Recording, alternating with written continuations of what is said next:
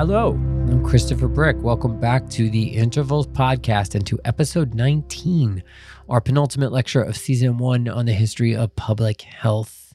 Intervals is a public humanities initiative of the Organization of American Historians, and I'm joining you all today on behalf of the OAH's Committee on Marketing and Communications. It's also my pleasure and the committee's real honor to have Dr. Dan Royals with us to deliver this week's guest lecture.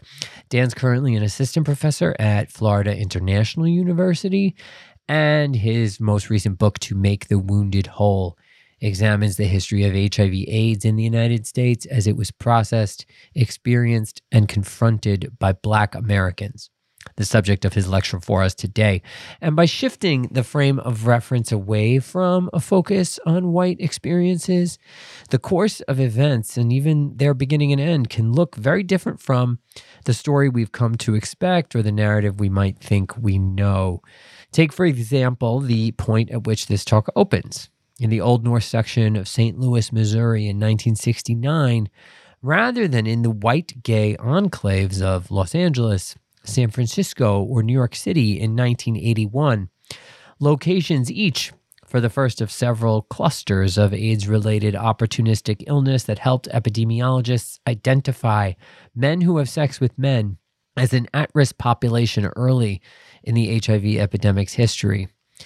When they did pay attention, mass media and American popular culture did their part as well to construe HIV as a condition that largely afflicted white gay men, other disfavored groups like IV drug users, as well as a handful of other patient categories like hemophiliacs who contracted the virus via blood transfusion in the time before the blood supply was routinely screened for viral contaminant.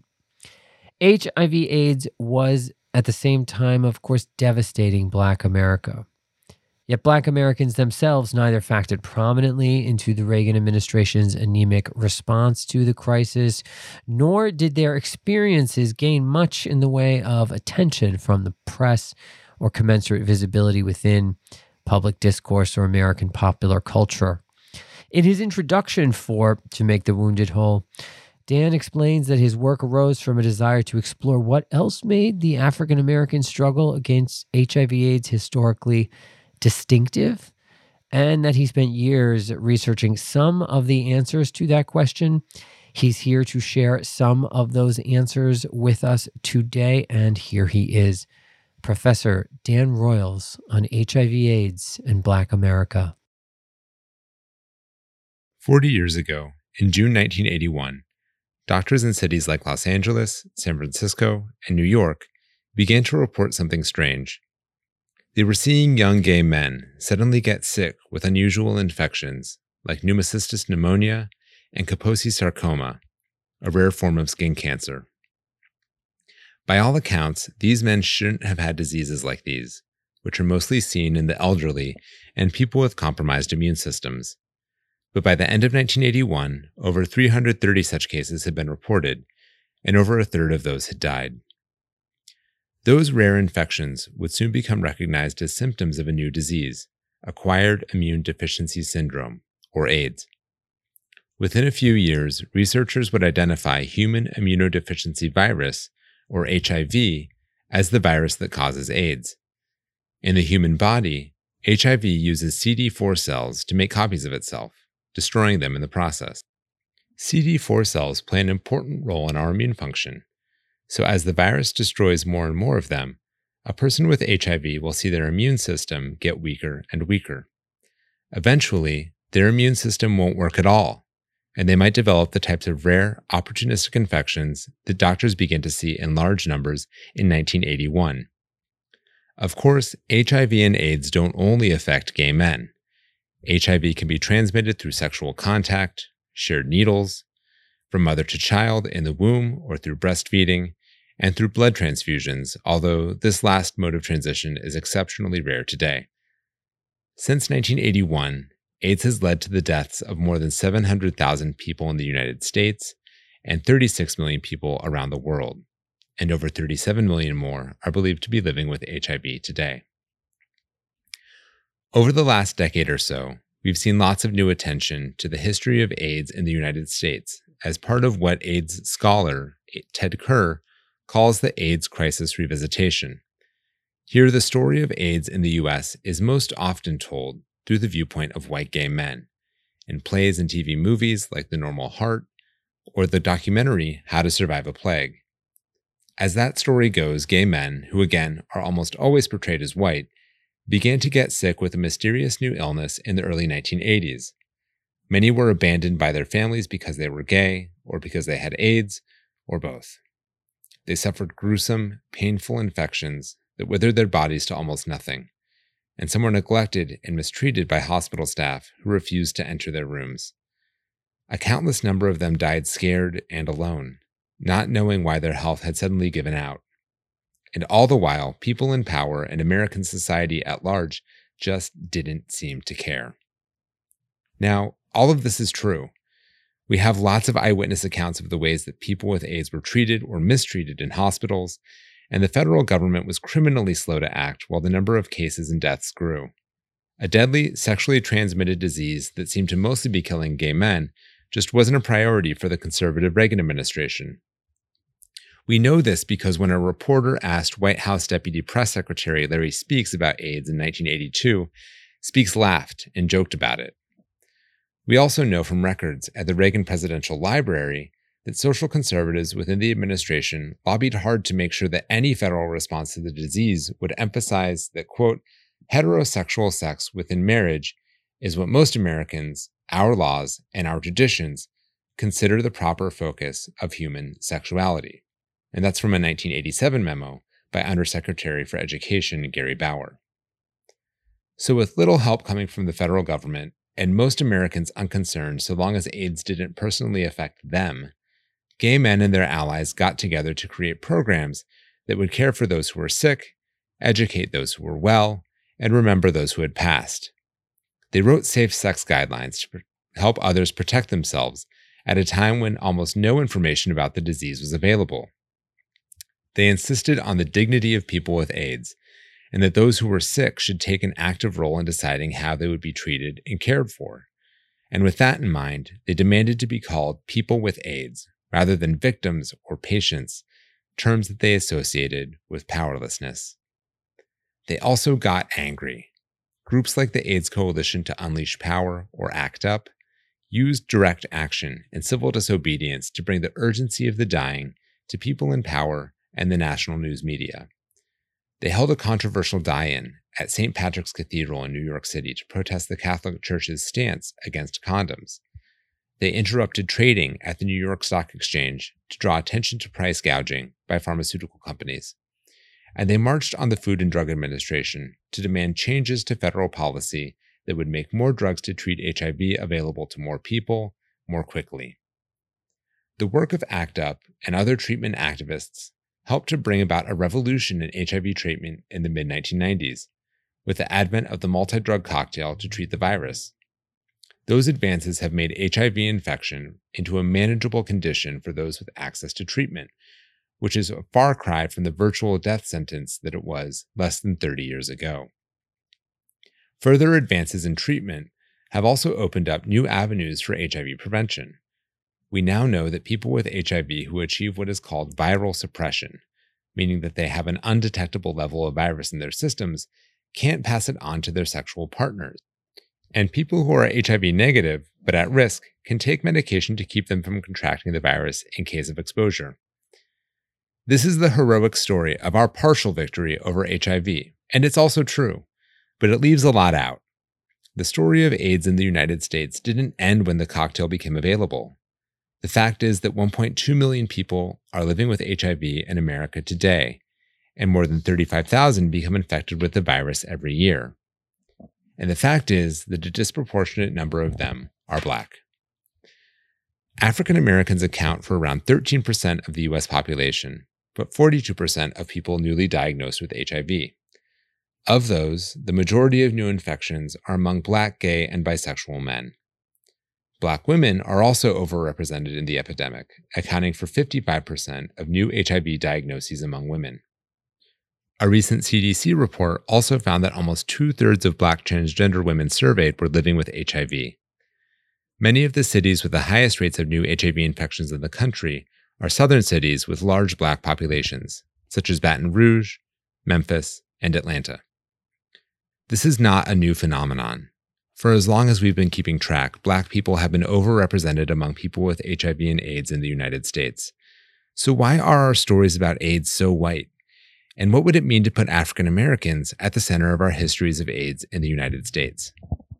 On this podcast, I'll talk about 3 ways that looking closely at the history of AIDS in Black America changes how we think about the past, present, and future of the epidemic. 1. Putting Black communities at the center of the story changes our timeline of AIDS in America.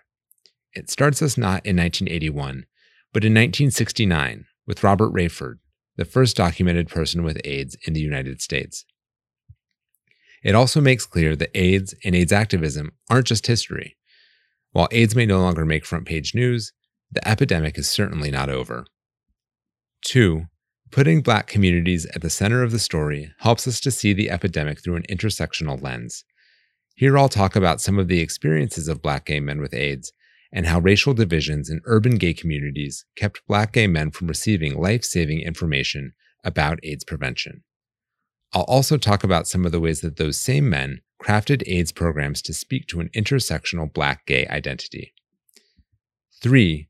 Putting Black communities at the center of the story shows us that AIDS is not just a matter of individual choices or behaviors that expose us to HIV. In other words, African Americans aren't disproportionately affected by AIDS because they use drugs or have unprotected sex at higher rates than everyone else. Instead, our vulnerability to HIV is embedded in the weight of our history, our built environment, and policies enacted by people in power. Telling the story of AIDS in Black America helps us to see past an individualized view of health and lets us see some of the larger forces that make some of us more ill than others. Although the first cases of AIDS were recognized in the United States in 1981, we know that HIV emerged decades earlier. Based on archival blood and tissue samples, we can determine that HIV appeared in humans sometime around the 1920s, in or near what is today the Democratic Republic of the Congo. This probably happened when a hunter who was cutting up chimp meat cut themselves, exposing their own blood to infection with a variant of the simian immunodeficiency virus. In the upheaval of post-colonial Africa, the virus made its way to big cities, and then through routes of global trade and travel to the United States, where it was circulating widely in gay sexual networks in big cities by the early 1970s. But that doesn't explain the case of Robert Rayford, a Black teenager from St. Louis and the first person in the United States known to have died of complications from AIDS. Rayford passed away in 1969. 12 years before doctors reported on mysterious, opportunistic infections in gay men in 1981. Rayford was just 15 years old when he checked into City Hospital in St. Louis with swelling, fatigue, and shortness of breath. Doctors weren't sure what to make of his illness. Rayford had a case of chlamydia that had spread throughout his body, but his immune system didn't seem to be fighting the infection at all. He told doctors that his symptoms started not long after a sexual encounter with a girl in his neighborhood, but didn't reveal much else about his personal life. Rayford's condition continued to deteriorate. After 2 years of illness, he succumbed to pneumonia on May 16, 1969. An autopsy found lesions from Kaposi sarcoma on his skin and soft tissues. Over a decade later, when Rayford's mysterious symptoms became recognized as signs of AIDS, doctors tested the teenager's blood and tissue samples and found evidence of HIV. But how he had contracted the virus remains a mystery. As far as anyone knows, Rayford had never traveled outside of St. Louis, never received a blood transfusion, and never injected drugs. Doctors speculated that Rayford was gay, or had been sexually abused by an older man, or had engaged in sex work. But all he told them was that he had been sexually active with a girl in his neighborhood. We'll probably never know how Rayford contracted HIV, but his story tells us that the virus was present in his community in St. Louis over a decade before AIDS would be recognized elsewhere. So why was AIDS recognized as a new disease in New York and California in 1981, rather than in St. Louis in 1969? Rayford was from North St. Louis, a part of the city where most residents were Black. His neighbors there rented run-down row homes from absentee landlords and were kept out of lucrative jobs by racist hiring practices. Even if they could afford to move to more affluent areas, North St. Louis residents were prevented from doing so by racial housing covenants, racist realtors, and outright violence. Over the course of his short lifetime, many of Rayford's neighbors were also displaced by urban renewal schemes that bulldozed Black neighborhoods to make room for freeways, parking lots, and eventually, St. Louis's iconic arch. Some of the displaced ended up at the Pruitt-Igoe Apartments, a massive public housing complex just a few blocks from the Rayford family home. Pruitt-Igoe was completed in 1954, the year after Rayford was born. But the project was both underfunded and understaffed, and buildings quickly fell into disrepair. Within a few years, the name Pruitt-Igoe became synonymous with urban misery. When Rayford died in 1969, the complex was half empty, and a few years after that, it was demolished, to great fanfare. I say all this because it speaks to how little Black lives and livelihoods in St. Louis mattered to the people in power, who were almost entirely white men. They didn't really care what would happen to Black residents who were displaced by urban renewal. They were more worried about protecting white property values. Nor did they care to make Pruitt-Igoe a livable place for its mostly Black inhabitants. To the St. Louis City Fathers, Black residents were a problem to be contained, policed, and ideally, removed. So why should they notice if some of those same residents died prematurely? It might be something of a historical accident that we know about Rayford's case at all. One of his doctors recalled to St. Louis Magazine in 2007, quote, "All of us were very young, just starting out, and curious enough to make this case a challenge to all our diagnostic skills. Had Rayford been treated by someone else, we might not know about him. And if others in Rayford's community were sick but avoided the doctor or had opportunistic infections that were just less weird, then their deaths may have seemed unremarkable. Or maybe they were driven elsewhere by urban renewal and the exodus from Pruitt-Igoe, which might have kept doctors from recognizing a cluster of cases like Rayford's. Either way, if there were others, and there almost certainly were, they made up what literary scholar Dagmara Wubshet calls the disprized dead, those whose lives are not seen as worth saving and whose loss is not seen as worth mourning. This helps us to make sense of why AIDS was recognized among white gay men in 1981 rather than in Black St. Louis in 1969. White death in the United States is remarkable in a way that Black death is not. Of course, white gay men would soon find that they too were expendable. The Black gay writer Melvin Dixon addressed this discovery in his keynote at the 1992 Outright Conference for Gay and Lesbian Writers. He told the audience, "Some of you have never before been treated like second-class citizens. Some of you have felt a certain privilege and protection in being white." And indeed, much of white gay men's writing and activism around AIDS betrays the sense that this was not supposed to happen to them. It might be tempting to look at Rayford's case as a strange footnote to the history of AIDS in the United States. After all, it's an outlier, a story that doesn't fit neatly into the ways that we think about the history of AIDS in this country. But if Robert Rayford really was the first American to die of complications from AIDS, then he was also the first of so many young Black men in this country whose lives were cut short by the disease. His story also points to the ways in which AIDS in Black America has been made worse by public policies that devalue Black lives and inflict lasting trauma on Black communities. Looking at AIDS through the lens of Black America not only shows us that the epidemic has been around for longer than we generally think, but it also underlines that AIDS is not over. That may seem like an obvious point to make, but over the last 25 years, the epidemic has receded from public view as an ongoing crisis. Some of this owes to the effectiveness of the new treatments that became available in the mid-1990s. But those treatments haven't benefited everyone equally. In 1995, the year that new treatments started to become available, white Americans and Black Americans made up roughly equal percentages of new AIDS diagnoses in the United States. Again, this was already evidence of a disparity, since African Americans made up around 13% of the US population that year, while whites made up over 70%. But by 2003, that disparity would widen even further, with new AIDS diagnoses among African Americans outpacing those among white Americans by almost 20 points. And today, African Americans with HIV are less likely to achieve viral suppression through treatment, which keeps people with HIV both from getting sick and from passing the virus along to their partners. It's clear that AIDS has faded from public concern as it's become increasingly a Black disease. Even so, every now and then, a major event or news story will focus our attention on AIDS in the present day, if only for a moment. That was the case with Linda Villarosa's June 2017 cover story for New York Times Magazine on AIDS and Black gay men in the South. In the background of her piece are some truly shocking statistics. If current trends hold, 1 in 2 Black gay men will contract HIV in their lifetime.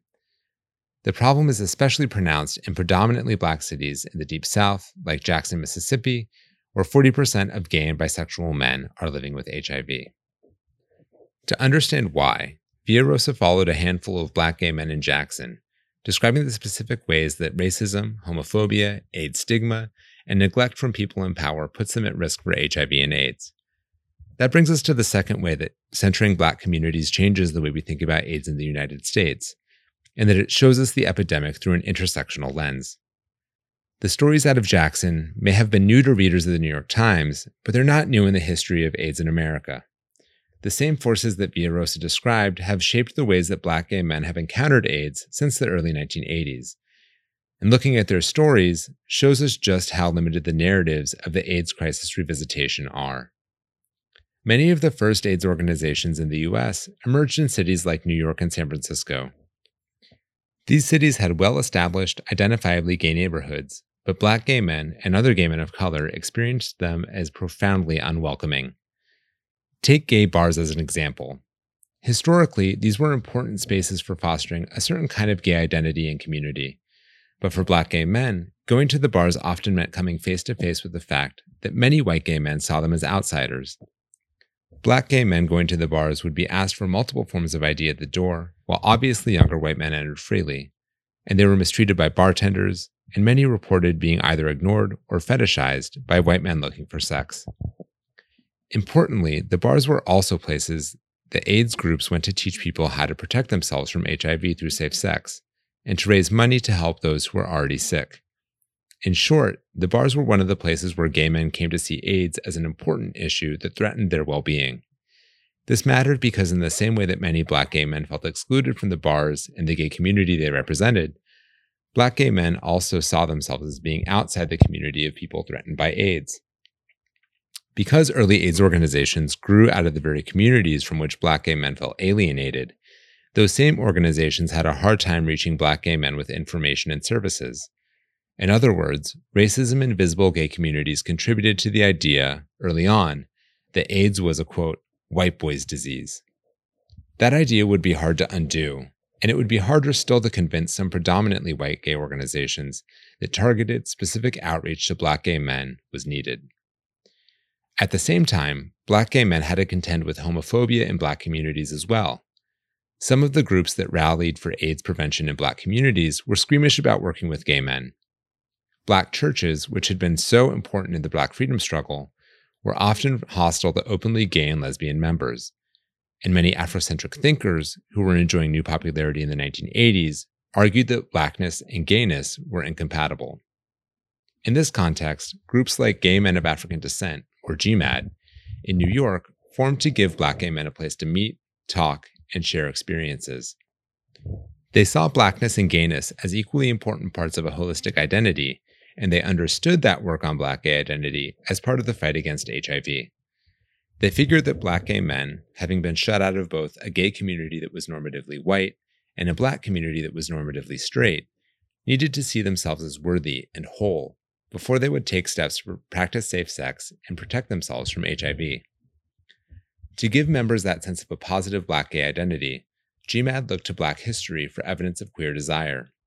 They designed workshops and discussion groups that highlighted the role of queer and gender nonconforming people in ancient Egypt and traditional Yoruba culture, as well as in the Harlem Renaissance and the Civil Rights Movement. By highlighting their presence in the Black past, GMAD claimed space for Black gay men in the present. And they argued that this work, more so than AIDS education programs designed with white gay men, or straight Black audiences in mind, would give Black gay men the tools to protect themselves and one another from HIV. That work was notable for the way that it went beyond a model of HIV prevention rooted in changing people's individual behaviors. Don't get me wrong, groups like GMAD did want Black gay men to change their sexual behavior in ways that would protect them from the virus, such as by using condoms.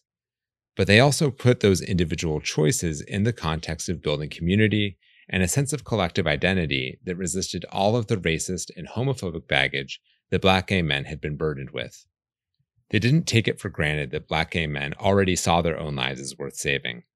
Instead, they recognized that Black gay men confronted HIV and AIDS alongside psychological, social, and structural pressures that made them especially vulnerable to the disease. It's that larger set of pressures that a history of AIDS with Black communities at the center helps us to see.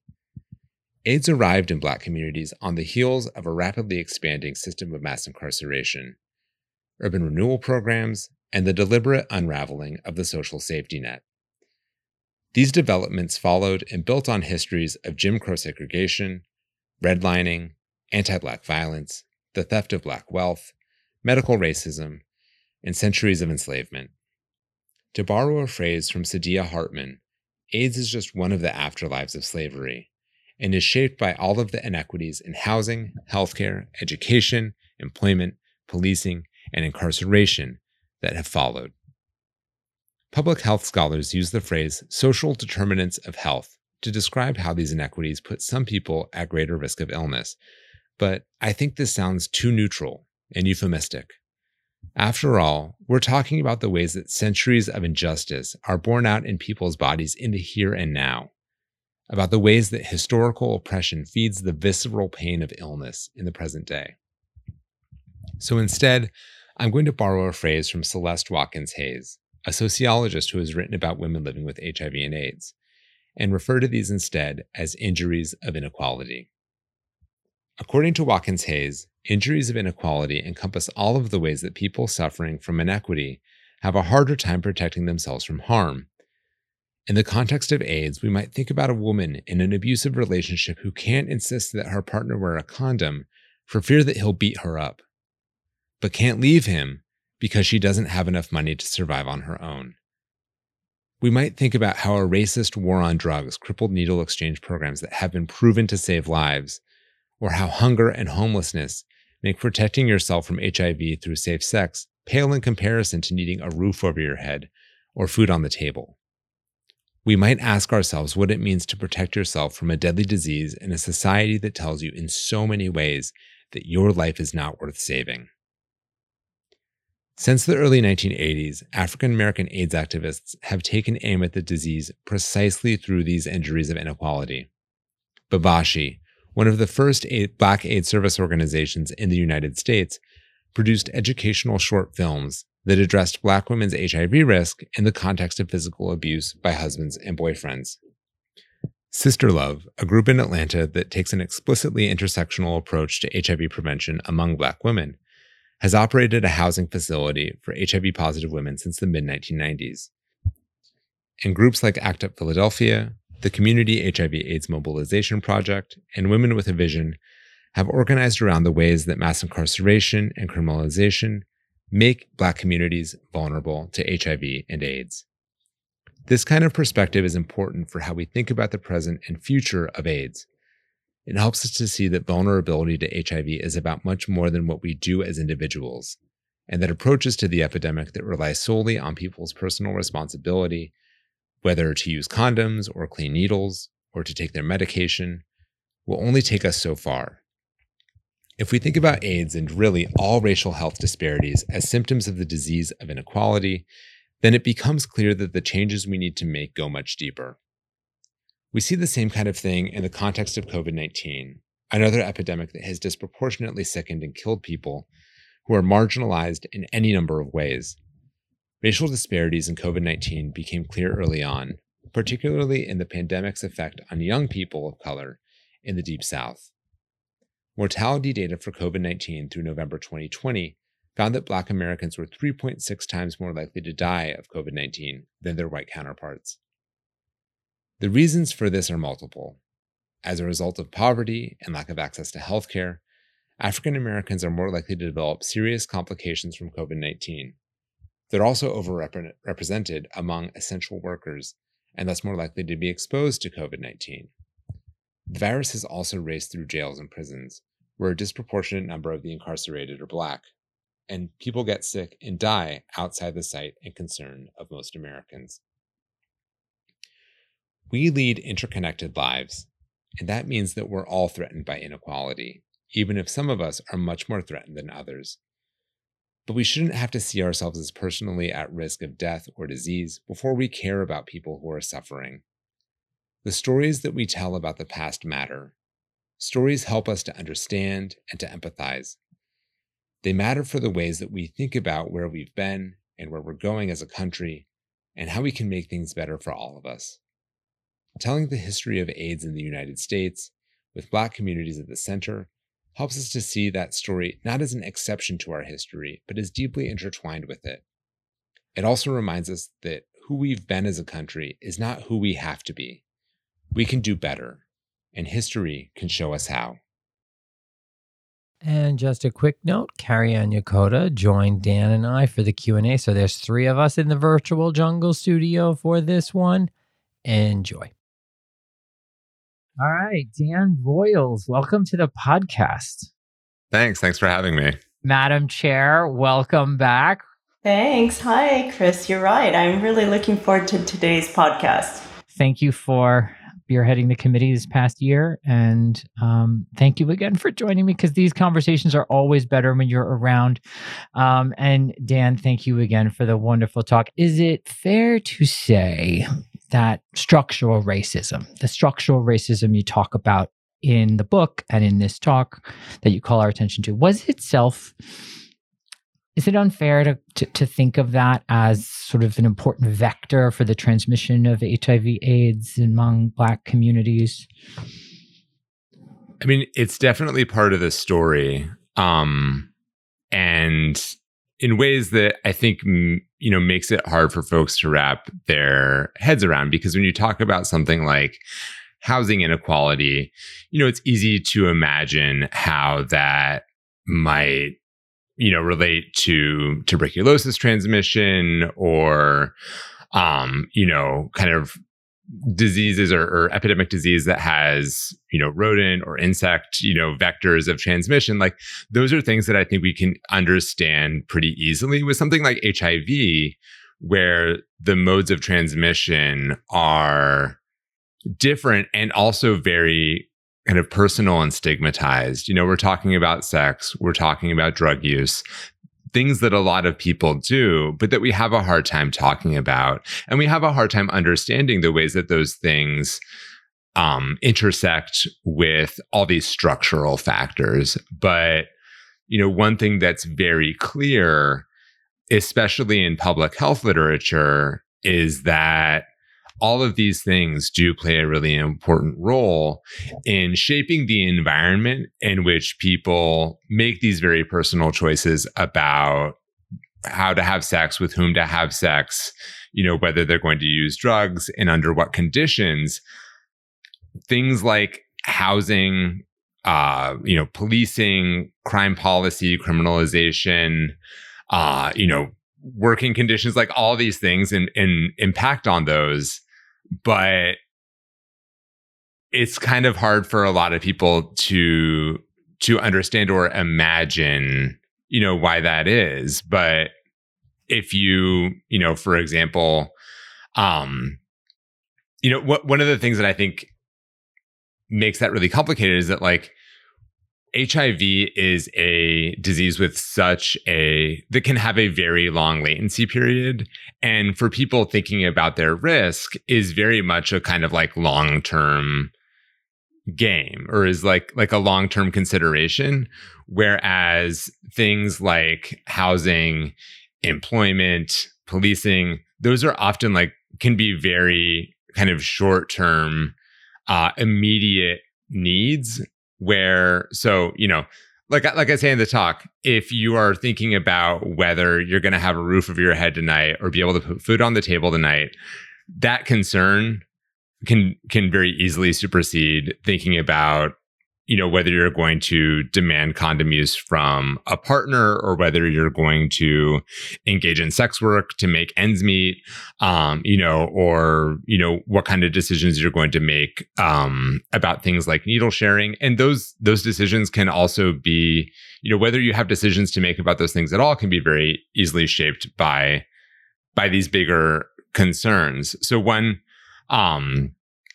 connection that I, read about in public health literature very early on, but that made this very clear for me, was talking about the criminalization of drug use paraphernalia. So in the 1980s, criminalizing you're just having clean needles on you as evidence of drug use or intent to use drugs. If you criminalize having clean needles, then people are much less likely to have clean needles, and therefore much more likely to share to share needles if they're injecting drugs. I mean, and from everything that we know about addiction is like, if you were addicted to heroin or opioids, you're not making these kinds of like rational long-term calculations about what risks it's posing to your health. And so if you can't carry clean needles, you're much more likely to share needles.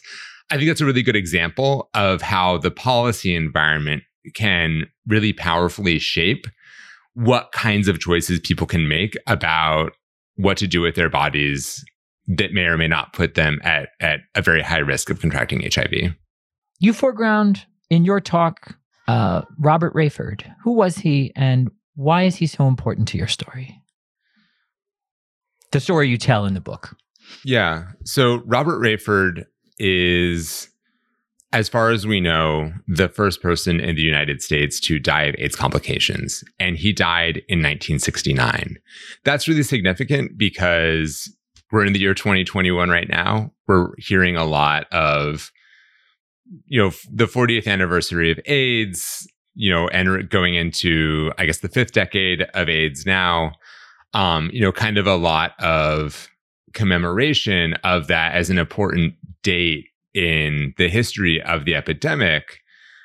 But AIDS didn't start in 1981. And we know that. We've known that for some time.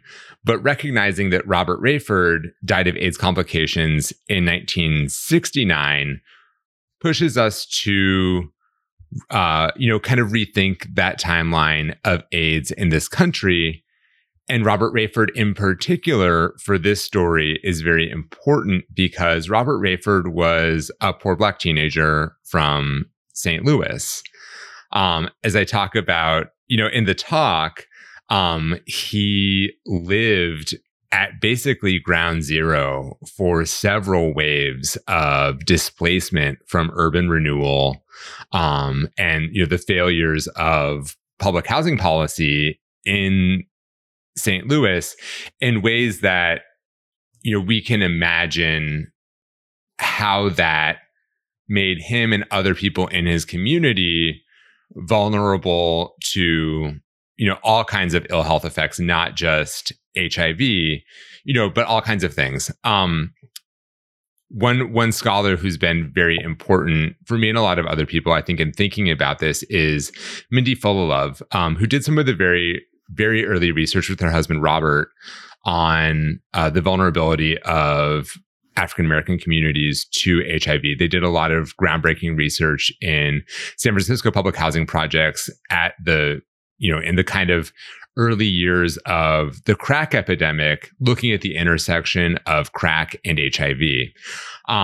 But she more recently has written about the way that policies like urban renewal in displacing and fracturing communities makes them more vulnerable or less resilient when it comes to dealing with, all kinds of long-term health effects. And so she has this idea of root shock as something that we can use to understand how, these policies like urban renewal connect in very important ways, but maybe not always obvious ways, to things like HIV in terms of having a community with, social resources, with psychological resources in terms of the trauma that inflicts on communities and how that impacts all kinds of, that has all kinds of long-term health ramifications, HIV being one of them. So understanding Robert Rayford as the first person in the United States to die of AIDS complications draws our attention to that intersection of policy and HIV, of racial injustice and HIV, of, the disempowerment of programs like urban renewal or mass incarceration, and HIV. And, is just one more example of how that avatar for AIDS in this country, while it has been since the beginning of the epidemic, white gay men, it really shows us that it's not just a matter of that the face of AIDS has changed, which is kind of terminology that you see come up a lot in reporting on the epidemic, the changing face of AIDS. It's not that the face of AIDS has changed, because AIDS has always impacted Black America as long as it's been in this country. It's just a matter of recognition and, and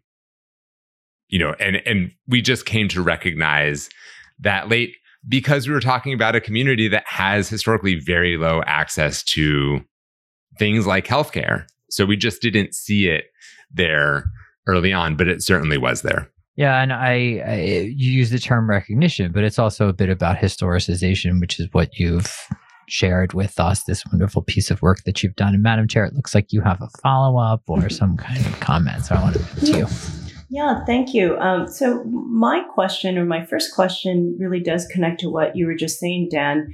I was thinking that the listeners of our podcast and the readers of your book will be curious to know how you came to the perspective you did in your own research. So I was just really impressed by how you recentered the narrative, the historical narrative of this crisis, this public health crisis, by talking about the experience of Robert Rayford, just him as a historical actor in, this historiography. How did you find that story?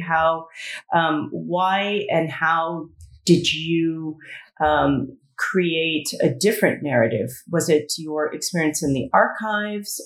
Is this a story that people know, but we just don't write about? How did you come to center the African American experience when we are studying this very significant public health crisis? Yeah, I came to the Rayford story pretty late. I didn't uncover the Rayford story. I want to be clear about that. In putting that in this talk, I was drawing on work by other people, by Ted Kerr, who's an AIDS scholar and activist in particular. And the Rayford story is actually one that I didn't get to put in the book. So I was really grateful for the opportunity to put it into this talk. The reasons that I didn't put it in the book are, just about how I wanted to kind of shape that narrative around, the stories that I did tell in the chapters in the book, which are about different kind of grassroots activist responses to AIDS in Black America. But I think for me, a really important piece of the research in shaping the way that I thought about these stories and in kind of shaping my sense of an ethical commitment to tell these stories with, as much, empathy and understanding and nuance as I could, was the practice of doing oral history. Because that was really kind of crucial to my methodology for this project, because while some material has been archived, and there are really good collections for AIDS history at places like UC San Francisco and the GLBT Historical Society also in San Francisco. I knew that there were some stories that I wanted to tell for which there was not a lot of archived material. And so oral history was going to be very important, just to being able to tell those stories. So I think that was the kind of approach that I had at the beginning, was just like that idea that I had to recover some material, from the past. I had to kind of like fill archival gaps. But in the process of interviewing people, I think having those conversations or sitting down with people, to listen to stories for hours at a time really kind of changed the way that I thought about that piece of the project as not being so much about, or as being, some of it was about recovery, but also about, there's a really important aspect of listening there. And I think that listening is really powerful. And that's the kind of thing that I came to understand through doing oral history is what I'm trying to say, right? I think that gave me a much deeper and more grounded understanding of these stories, because archives are great. Archives are important. Archives are often, what we have to tell stories about the past, but being able to sit down and build connection and build empathy with the people that I was writing about really strengthened my sense of a commitment to do that in the best way that I could. And I think that it made the book better than it would have been otherwise. Obviously, we do a lot of history without the benefit of oral history. That doesn't make it any less valuable as history. But oral history was so important to me in this project. Not just in a research way, just in shaping the way that I thought about the work and the importance of doing it. I was just hoping that in the course of our Q&A session, you can tell or talk a little bit about what it means to look at this particular topic through an intersectional lens. So for those listeners who might not be really sure about what you mean by that, please tell us a little bit about the definition of that and how it changes the way this important story is told. Yeah, so intersectionality is probably something a lot of people maybe have heard a lot about, or maybe a lot of people have heard a little bit about lately. And I'll hazard a definition right now.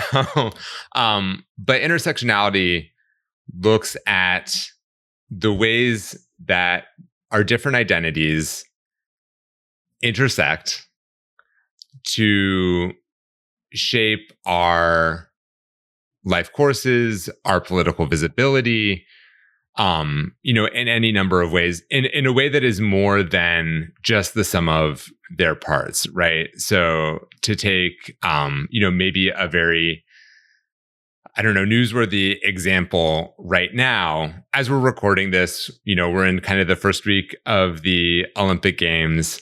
Simone Biles withdrew from the all-around team competition. And there's been a lot of backlash to that, right? Simone Biles is a Black female athlete, and the response to, her withdrawal has been particularly nasty from some quarters. And, so we can look at that and think about how Simone Biles, being not only a Black athlete or not only a female athlete, but a Black woman athlete, produces a kind of very vociferous reaction, from some folks, or shapes that narrative or that discourse in ways that make it like particularly toxic. To take to borrow a term from some activists, like they talk about misogynoir, a kind of portmanteau of misogyny and noir to describe the particular and particularly nasty ways that Black women get talked about in the public sphere. So that's like one example, and maybe not even the best example of how intersectionality works in practice. But, there's also important ways that intersectionality shapes the ways that different folks have encountered or experienced HIV and AIDS. So Black gay men is one example here, because in the context of HIV, at the time that it was recognized, and in important ways still today, people unconsciously understand gayness as being a default white identity and Blackness as being a default straight identity.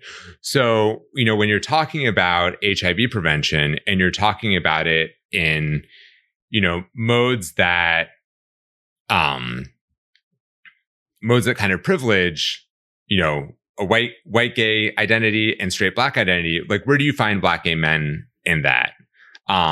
It's, hard to do. Arguably, Black gay men become invisible in some ways in the context of both the history of the epidemic and then in the context of prevention. And so it shouldn't surprise us that the numbers among Black and bisexual men are so much higher than in other parts of the population. And, I want to be clear that it's not because Black gay men have unprotected sex or, use drugs at like much higher rates than everybody else. From the data that we have, that's not true. So, there's something else going on here that is concentrating HIV in those communities. And really it is that we know that HIV is concentrated in those communities. So, if you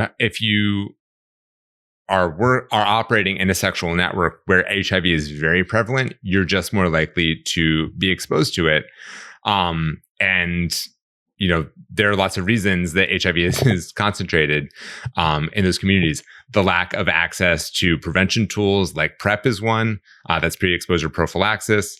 The lack of treatment is one, because we know that people with HIV who are on treatment, who are virally suppressed, are basically cannot pass HIV along to their sexual partners. So if we're talking about a community where HIV prevalence is very high, where access to prevention is low and access to treatment is low, then it's no surprise that, the numbers there are very high. That's kind of an example of how the invisibility of Black gay men at the intersection of those two identities, has really profound consequences for the life chances of people in that community. Your talk begins in 1969, it's about 52. That overlaps pretty closely with you had mentioned mass incarceration before, with the intensification of both the war on drugs, prison industrial complex expansion, which would seem to bear some relevance to what the disease ecologies for HIV/AIDS were like in prison. Is AIDS in prison something that gets discussed enough? Or, what do we know about that history, and how do you connect those two stories, if I was going to ask you that? Yeah. So, to the question of whether we know enough, we don't. So I'm really glad that some folks are working on that now. Emily Hobson, in particular, is working on the history of HIV and AIDS in the U.S. prison system. So I'm really looking forward to the work that Emily's doing when it comes out. But there's a couple of things going on here. At a very macro level, we can look at the rise of mass incarceration and the prison industrial complex alongside the intensification and immiseration around HIV and AIDS in Black America as just being kind of both, indices of the indices of like the anti-Blackness of U.S. policy during those periods. I mean, we're talking about, during the 1980s, the Reagan administration really repudiating just, the Great Society, the Civil Rights Movement, the war on poverty, all that, in ways that, make both of those things worse: mass incarceration and HIV and AIDS in Black America. But then there's all kinds of ways that the rise of mass incarceration actually makes HIV and AIDS much worse in communities that are affected by it. So there's public health research on all kinds of things, from the way that mass incarceration fractures communities. So going back to Mindy Fullalove's idea of root shock, but also like in very concrete ways. People have done research about how the gender imbalance in communities that are affected by mass incarceration makes it harder for women to negotiate safe sex with their partners, because if there's a lot more women than men in a community, then it's harder for women to turn down sex with partners who won't use protection, because the partner can say, well, I can just go find somebody else to have sex with. So there's all kinds of things like from that, like very kind of specific or seemingly specific and granular, to the interruption of treatment that happens when people go in or out of prison, which has all kinds of consequences for the efficacy of treatment. And then, whether or not protection condoms are available in prisons and jails. That's been the focus of some fights in places like in particular Philadelphia, just to get condoms into prisons and jails, requires a kind of ongoing or long-term political campaign or political organizing. We know that AIDS education and things like condom access have been the focus for prison organizers going back into the late 1980s, early 1990s. And yes, I mean, there's all kinds of connections between those two stories, from the ways that mass incarceration makes HIV worse to the ways that prison organizers, people within carceral settings have organized around those kinds of issues, around treatment access, around prevention access, in order to, just advocate for the things that they need to stay healthy inside. In the capacity of this work as it functions as medical humanities, I mean, what would you want people who are working in the public health field or working in, let's say, the medical academy or medical education, training new physicians, what would you want them to take away from your work? Yeah, one of the things that is really important in the stories that I tell in the book is the idea of cultural competency in medicine and public health. So, delivering messages to communities in terms that make sense to them, that resonate with them, and using the right messengers to deliver that message. I don't think that's an idea that's new to lots of folks in public health, but I think is one that's worth coming back to. But it's also one that I think connects back to the importance of listening in all kinds of contexts, but let's just say in the medical context. Listening to folks, hearing not just what their symptoms are, but the everyday challenges they're facing, the everyday contexts that they're being ill or healthy in, tells you a lot about that larger constellation of factors that is shaping their ability to stay healthy, right? So I mean, that's just like the power of listening. It might even sound a little trite, but I think it really is powerful and important in all kinds of ways, in our politics, in, our approaches to medicine, in all kinds of things. So, that actually, I think is one thing that I would underline. And again, that's like not a new point necessarily. It's one that's taken up by all kinds of other folks in fields like narrative medicine. But, I think that the power of stories and of listening with empathy, listening with curiosity, listening with compassion, really is important. That is one thing that I would underline. I just want to say that I think anybody who's active in any of those fields would gain a lot of wonderful perspective from not just listening to the talk, but also reading the book. Well, and I concur, as I usually I guess I've always concurred with your views, Chris, during the course of giving our doing these podcasts. I wanted to close out my questions with just trying to link the work that you're doing on the HIV/AIDS crisis with the current pandemic. And you do this so very eloquently in your lecture. And I thought that, when you're talking about the power of empathic listening and the importance of that, and the other lessons that you present to listeners in your lecture, they can really help us deal with the current crisis. So I just want to give you a chance to elaborate a bit on the connections between your research and our current, the current crisis that we face today. Yeah.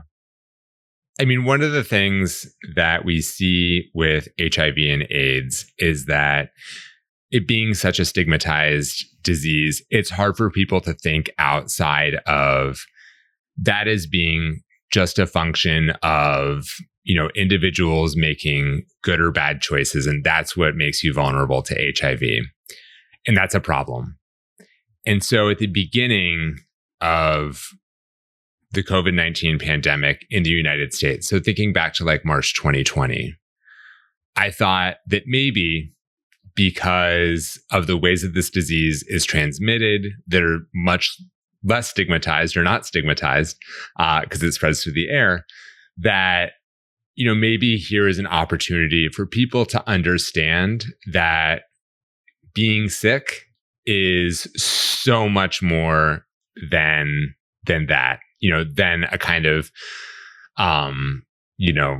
indication of how good or bad a person you are, which is so often how people talk about or understand HIV infection.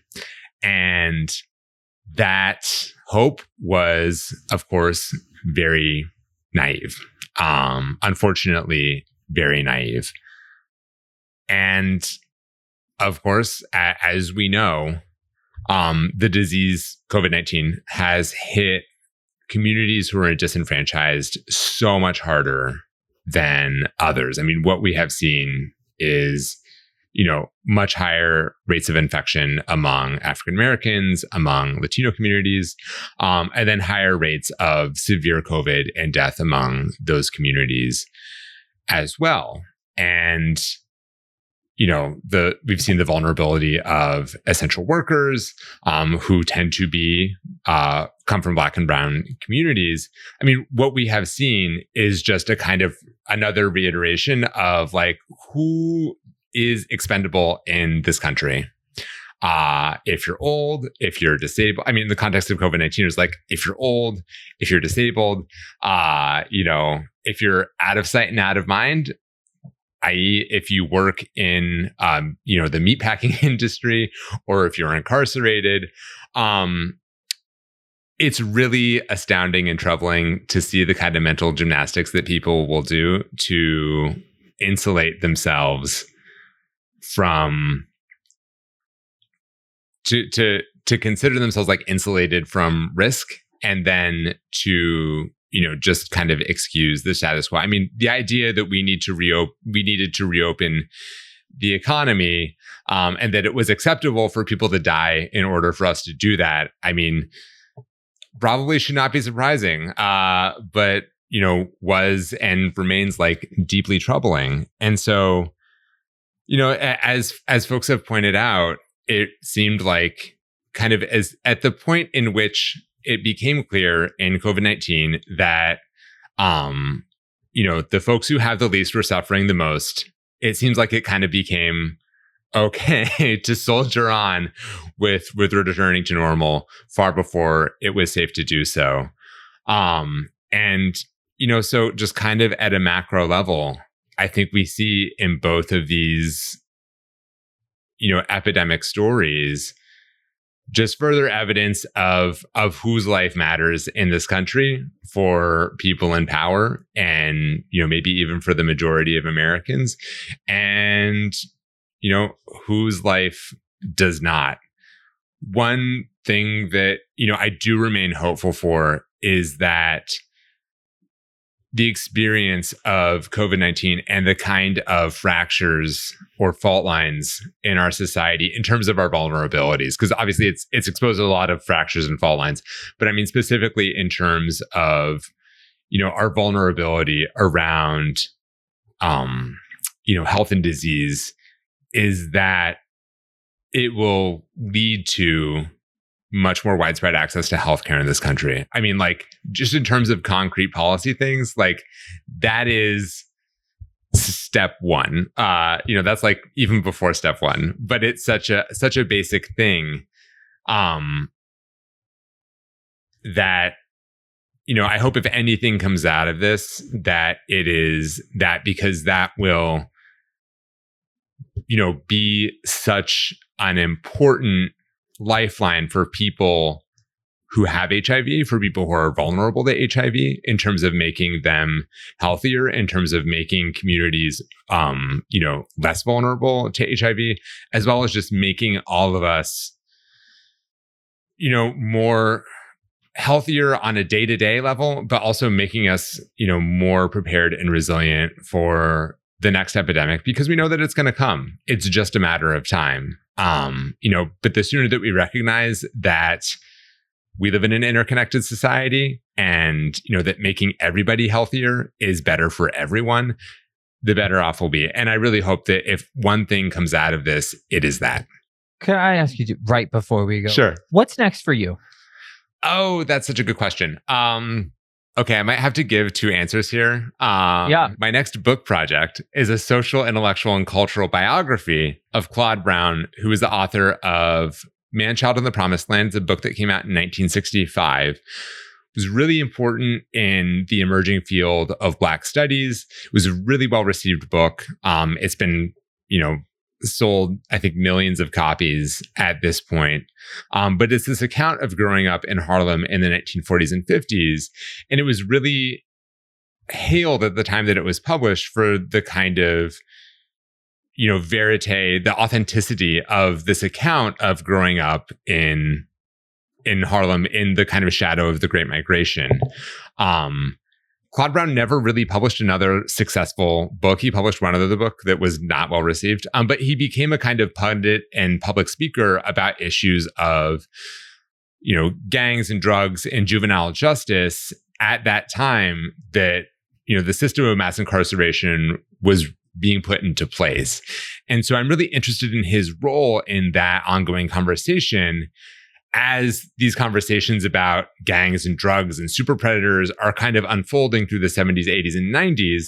I'm interested in his role in those, and I'm also interested just to kind of, piece together an account of his life from other sources, because the authenticity of Man, Child in the Promised Land is so central to its influence. So that's my next book project.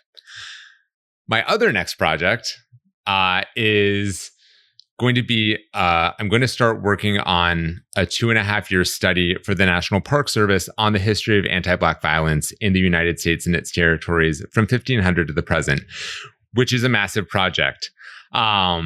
So that's one that we'll be working on at FIU. I'm the principal investigator for a small team of folks, But some of the things that we're going to emphasize in that study are, the histories of anti-Black violence, not only in, the United States as it's currently constituted, or rather, in the kind of New England colonies, and then the United States as territorial expansion happens, but in the United States as it's currently constituted, going back to 1500. So in parts of the country when they were New Spain or New France, so, Puerto Rico, going back to, the transatlantic slave trade, Louisiana colony, going back to the transatlantic slave trade, the parts of the Southwest when they were New Spain and Mexico, when they were like Alta California. So, looking at all of that history in a way that contributes to, this developing, rapidly unfolding public conversation about the history of anti-Blackness in the United States and how we deal with that as a public, as a polity, and how that figures into how we think and talk about and remember the past. So that will be my immediate next project. So you're going to be busy, and we have more to look forward to. And you do great honor to this podcast and to the Organization of American Historians by sharing some of your perspective and this wonderful work with us today. Madam Chair, you always do honor this podcast every time you're here. Thank you for joining us again today as well. Thank you. It's been a pleasure to be here. Dan Royals, everybody. And that is a wrap for episode 19. Thank you so much for joining us again this week. Come back next time for the season finale. We're already there. Season finale, episode 20, with Professor Kathy Choi from Berkeley. We'll catch you then.